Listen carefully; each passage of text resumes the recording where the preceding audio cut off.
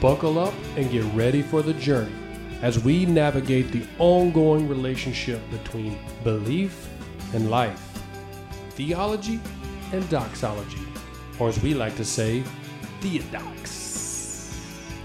Welcome to the Theodox Podcast. Hey guys, welcome back. This is the Theodox Podcast once again with Gracie and Joshua. Hello. We're doing another Q&A in case, you want some A for your Q's. All right, I got a softball question for you. Softball question? Like just a nice, easy one right out of the gate. I thought it was going to be like... we had someone ask where you got your sign from. So where did you get that? Yeah, so we got that from Etsy. They make some custom LED signs, and we bought that with some Christmas money one year. It's nice. Pretty cool. So on our following up from our discussion on Scripture, what would you say has been the most impactful book of the Bible for you? Most impactful. I would have to say Romans. It's a very deep theologically, but then it also, towards the later end of the letter, it has a lot of like outflow from that theology as well. I have enjoyed Romans. Okay. And I feel like I could read it over and over and over again and not really get tired of it. Yeah. So just a lot of truth, and then that truth leading to worship. Yep. Worship, doxology, the practicals of life. Yeah. So what about yourself? I'm going to piggyback on your question. Well, I think I would probably say 2 books because I always struggle to pick just one of these, but either the Gospel of John or Romans. The Gospel of John just says a lot about the deity of Christ. And to me, that's always just a great reminder. And so there's a lot. And then, of course, you have the story of Christ's life also in the book of John. Right. But yeah, always a great theological reminder throughout the book of Romans. And both of those books, I think, just have a heightened focus on God, Christ in particular in John, and his relationship with the Father, his eternal existence, all those things. But that'd be me. I know we didn't really touch on this in the episode, but a question that we have is, so we know that there are many different versions of Scripture, of the Bible. So are there some versions that are better or worse than others? Wow. So I guess not to get too deep in the weeds on this. So if this is not something you're interested in, this is not going to take long. So don't get lost here and just skip. But there, I guess, in essence, kind of 2 extremes of Bible versions. You have those who make a hard attempt to say we want to be a word-for-word translation from the original text to now. So it's more of a language translation. And the other extreme being where people have tried to interpret what the Bible is saying and give it more of a thought for thought. So, and that's also in translating languages also, but that's more of interpreting what it's saying and putting it in more common language. So the danger in going too far to that extreme on the type that's not word-for-word translation is you're already dependent on someone else's interpretation just by reading it, whereas to focus more on a word-for-word translation, you're given more of just like this is purely what was said, and being more open to how the Holy Spirit would guide you in interpretation. So is there some that's more dangerous than others or better than others? Yeah, I think so. And then you have some that are kind of in the middle, that are kind of a hybrid. It's like a Prius version in the middle somewhere. They seek to take some of the, word for word translation as well as kind of the thought for thought, and so it's an easier read. And but then you have like your New King James, your ESV, your North American Standard, those New American Standard. I'm sorry, but those are more literal word for word attempts. So that would be, in my opinion, a better translation to read and study from, and pray that God would give you that interpretation rather than like a Message Bible, which is one man's interpretation and making that very easy to read. It's like it's really easy to go and read it but it doesn't necessarily mean that it's a literal word-for-word translation.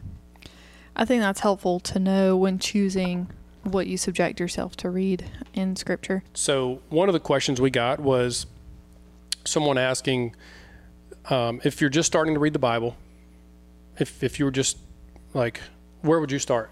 Where would you recommend somebody start if they're just like, hey, I don't even know how to get into this? Where's the first place I go? I'm pretty sure you and I would both agree to... You think we're going to agree? I think we're going to agree. You and I would probably both say, just go ahead and jump to the very end. Go to Revelation. Read it. It's the most clear, most easily understood That's book. Right. And Revelation. you can't go wrong there. No, I mean, whatever you walk away with from reading Revelation, it's right. It's definitely right. Bingo. You're good. You got it figured out. Golden. Yeah. Just kidding. Okay, maybe don't go straight to Revelation. It's a pretty hard read.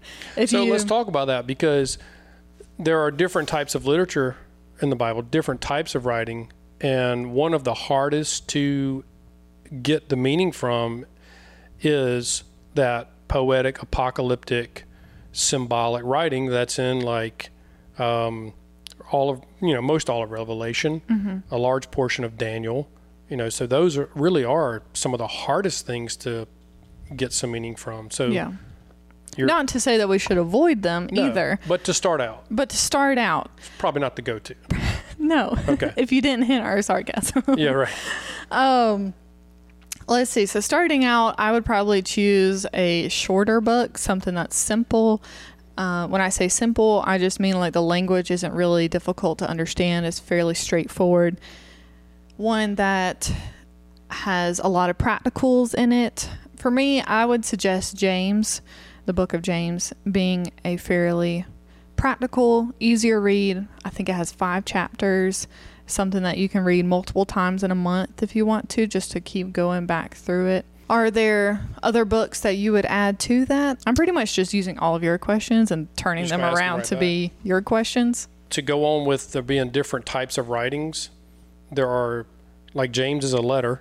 Right. So it's a very specific type of book with a very clear message and clearly trying to make its point, as unclearly as I just did that. Or more clearly, Whichever one. Yeah, right. So there's also books that are just narratives. They're just telling a story. Mm-hmm. I would say James is a good, simple read.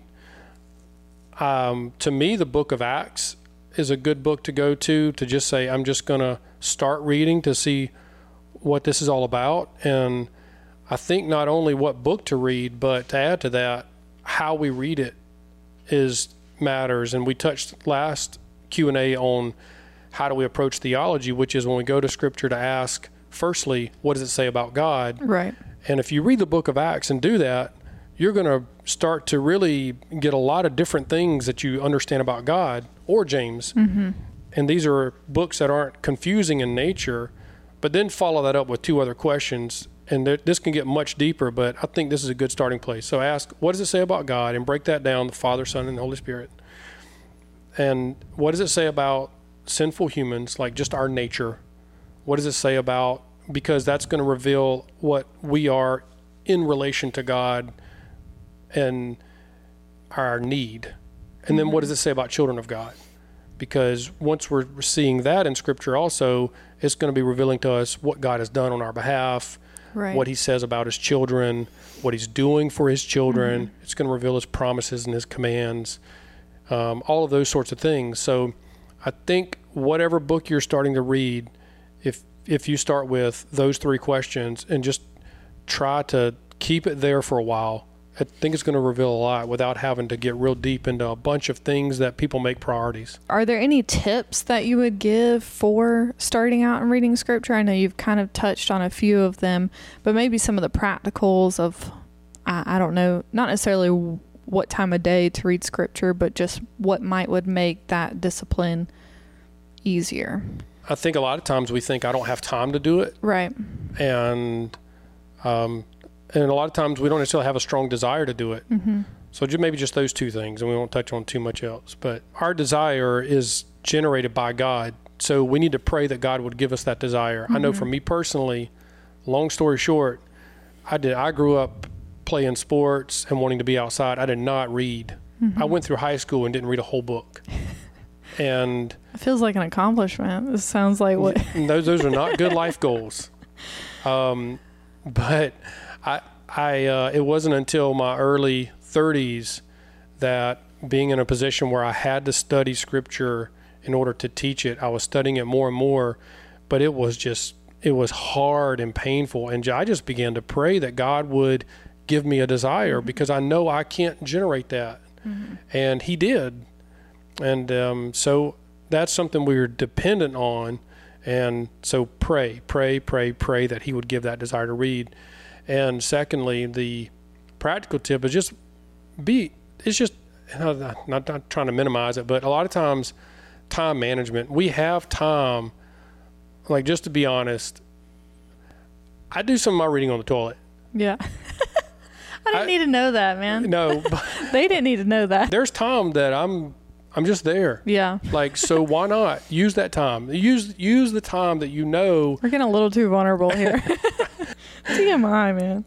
But yeah, evaluate your time, and you don't have to set aside 2 hours. You don't have to set aside, but if you sit back and go through, okay, most every day I'm eating breakfast and I'm scrolling social media for 45 minutes. While I'm doing that, could I be reading the Bible? And there's a place to just kind of fit it in that natural rhythm of life, rather than thinking you have to set aside a big chunk of time. Yeah, that's what I actually started doing. It's funny that you use that as an example. No, not reading on the toilet. I started maybe a year or so ago reading when I'm eating breakfast, because I was realizing I'm just scrolling social media. There's really, I could be using this time so much better. Yeah. And the cool thing is, and this wasn't something that I intentionally sought after, but now when I eat breakfast without reading my Bible, it feels weird. And it's like I'm missing something.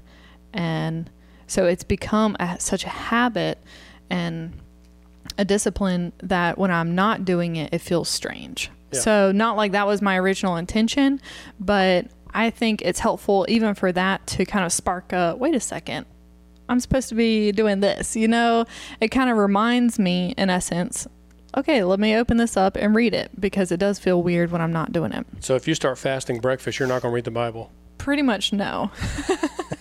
Which you won't catch me fasting breakfast either. We mention in the episode about scripture a few things that validates scripture.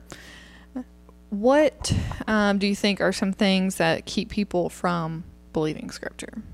I think the desire by the world to invalidate scripture is primarily because we don't want to submit to scripture. So I don't think that historical proof is really needed for people to believe it. I don't think that archaeological proof is needed or linguistical proof is needed. I think the issue is we don't want to submit to truth of an almighty creator. And because that's really the biggest issue is, the Bible opens up with, in the beginning God created. And that sets everything in its place. And that's what we are defying throughout our natural humanity. And so, yes, people can submit proofs, both sides, for and against the Bible.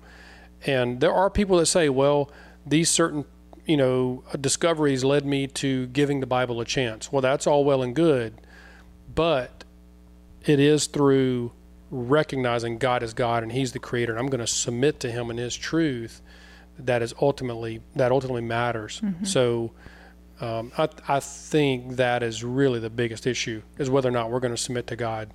So a pride issue, in essence, you think? Absolutely. Yeah. Pride saying, no, I won't submit to any other authority except for myself. Yeah. I get to choose that's not true because I don't want to submit. Right. So I would agree with that. We are some pretty prideful people. I do have one more question, I guess. Uh-oh. So I think we kind of touched on this in our episode, but let's see if we can develop this anymore. Why is it really important for us to read the Bible to firstly know God rather than to read the Bible to firstly get advice for our lives? Well, when we approach Scripture to first know about how to fix our lives, we won't have the why behind it. Because if I know that I'm created in God's image, but I'm like, well, what is God's image? You know, like that why, or I don't know if that makes sense, but to just have a bunch of do's and don'ts and trying to fix my life isn't necessarily going to address the heart issue. Right. And what's more important? The heart. I mean, obviously, Scripture says the heart is deceitful above all else. Like, you aren't supposed to trust it. So if I just want to address making my life better, whether that's through wealth or if that's through circumstances, relationships, whatever, and trying to fix these things, ultimately, it doesn't change my heart at all. And the heart is what matters from all of it. But I guess, what would you add to that? Do you agree, or you kind of caught me off guard with that one? Well, good. No, I agree absolutely. I think our tendency is to want to know answers. Right. We want to know quick fixes. Like, I know one of the things that I kind of try to stress and try to remind myself of this is firstly where I need to go and do go, hopefully, is to say, if I go to Scripture to figure out how to fix my life and I get all these things fixed, but I don't know God, then ultimately there's no eternal good. Right. So I need to go to Scripture firstly to know God, and trusting that in that heart transformation, which is going to transform my mind and my actions, I am going to see those things applied in my life simply because of the Holy Spirit working out that change in me. Mm-hmm. And versus getting all this stuff, fixed, quote unquote, because I was able to follow the instructions and then never having any heart change and ultimately being damned forever. Mm-hmm. And it's, what is the point?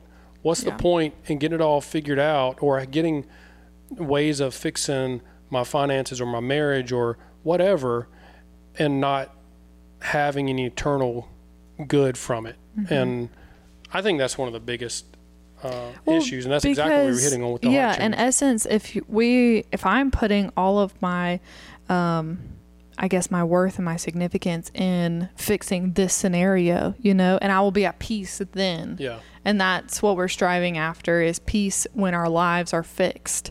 Then ultimately, when something else goes wrong that wasn't wrong originally, there that peace goes again. It's out the window. So when we go to Scripture to know God, we have a peace that is constant through all of those things. When our lives are a wreck and isn't fixed, in essence, as far as our circumstances. Yeah. So it's an underlying peace because we know who our Creator is. We have hope in Him. We find rest in Him. We submit to Him. So that is the ultimate purpose of Scripture, is to know who He is. Yeah. And then the other things fall into place. Right. And the tendency is to jump right to application. Right. And that's how we read, about Gideon putting his fleece out, and we go, we're supposed to put fleeces out before God, because we're jumping right to application when we're not taking the time to just say, let me just understand God and His truth. And, even no matter what it is, you can read the most practical book in the Bible and come up with practical truths, and those are well and good and necessary. Mm-hmm. But before application is knowing God. And I think that's a priority to keep in order, is I need to know God first and allow Him to work out that application through heart change, and not just and I guess the terms that were used, we've talked about before, is external conformity or internal transformation. Right. And so we don't just want to be, outwardly conforming to and be a void on the inside. We want to be changed into new creations, and from that have the application roll out of us. So application comes after knowing God. Yeah. Thanks for watching. Hopefully there was something here of help to you. And if you have any other questions, comments, things you'd like to correct us on, submit it, and we'll Feel roll free. out. Yeah. Y'all take care. Have a great day. Bye, guys.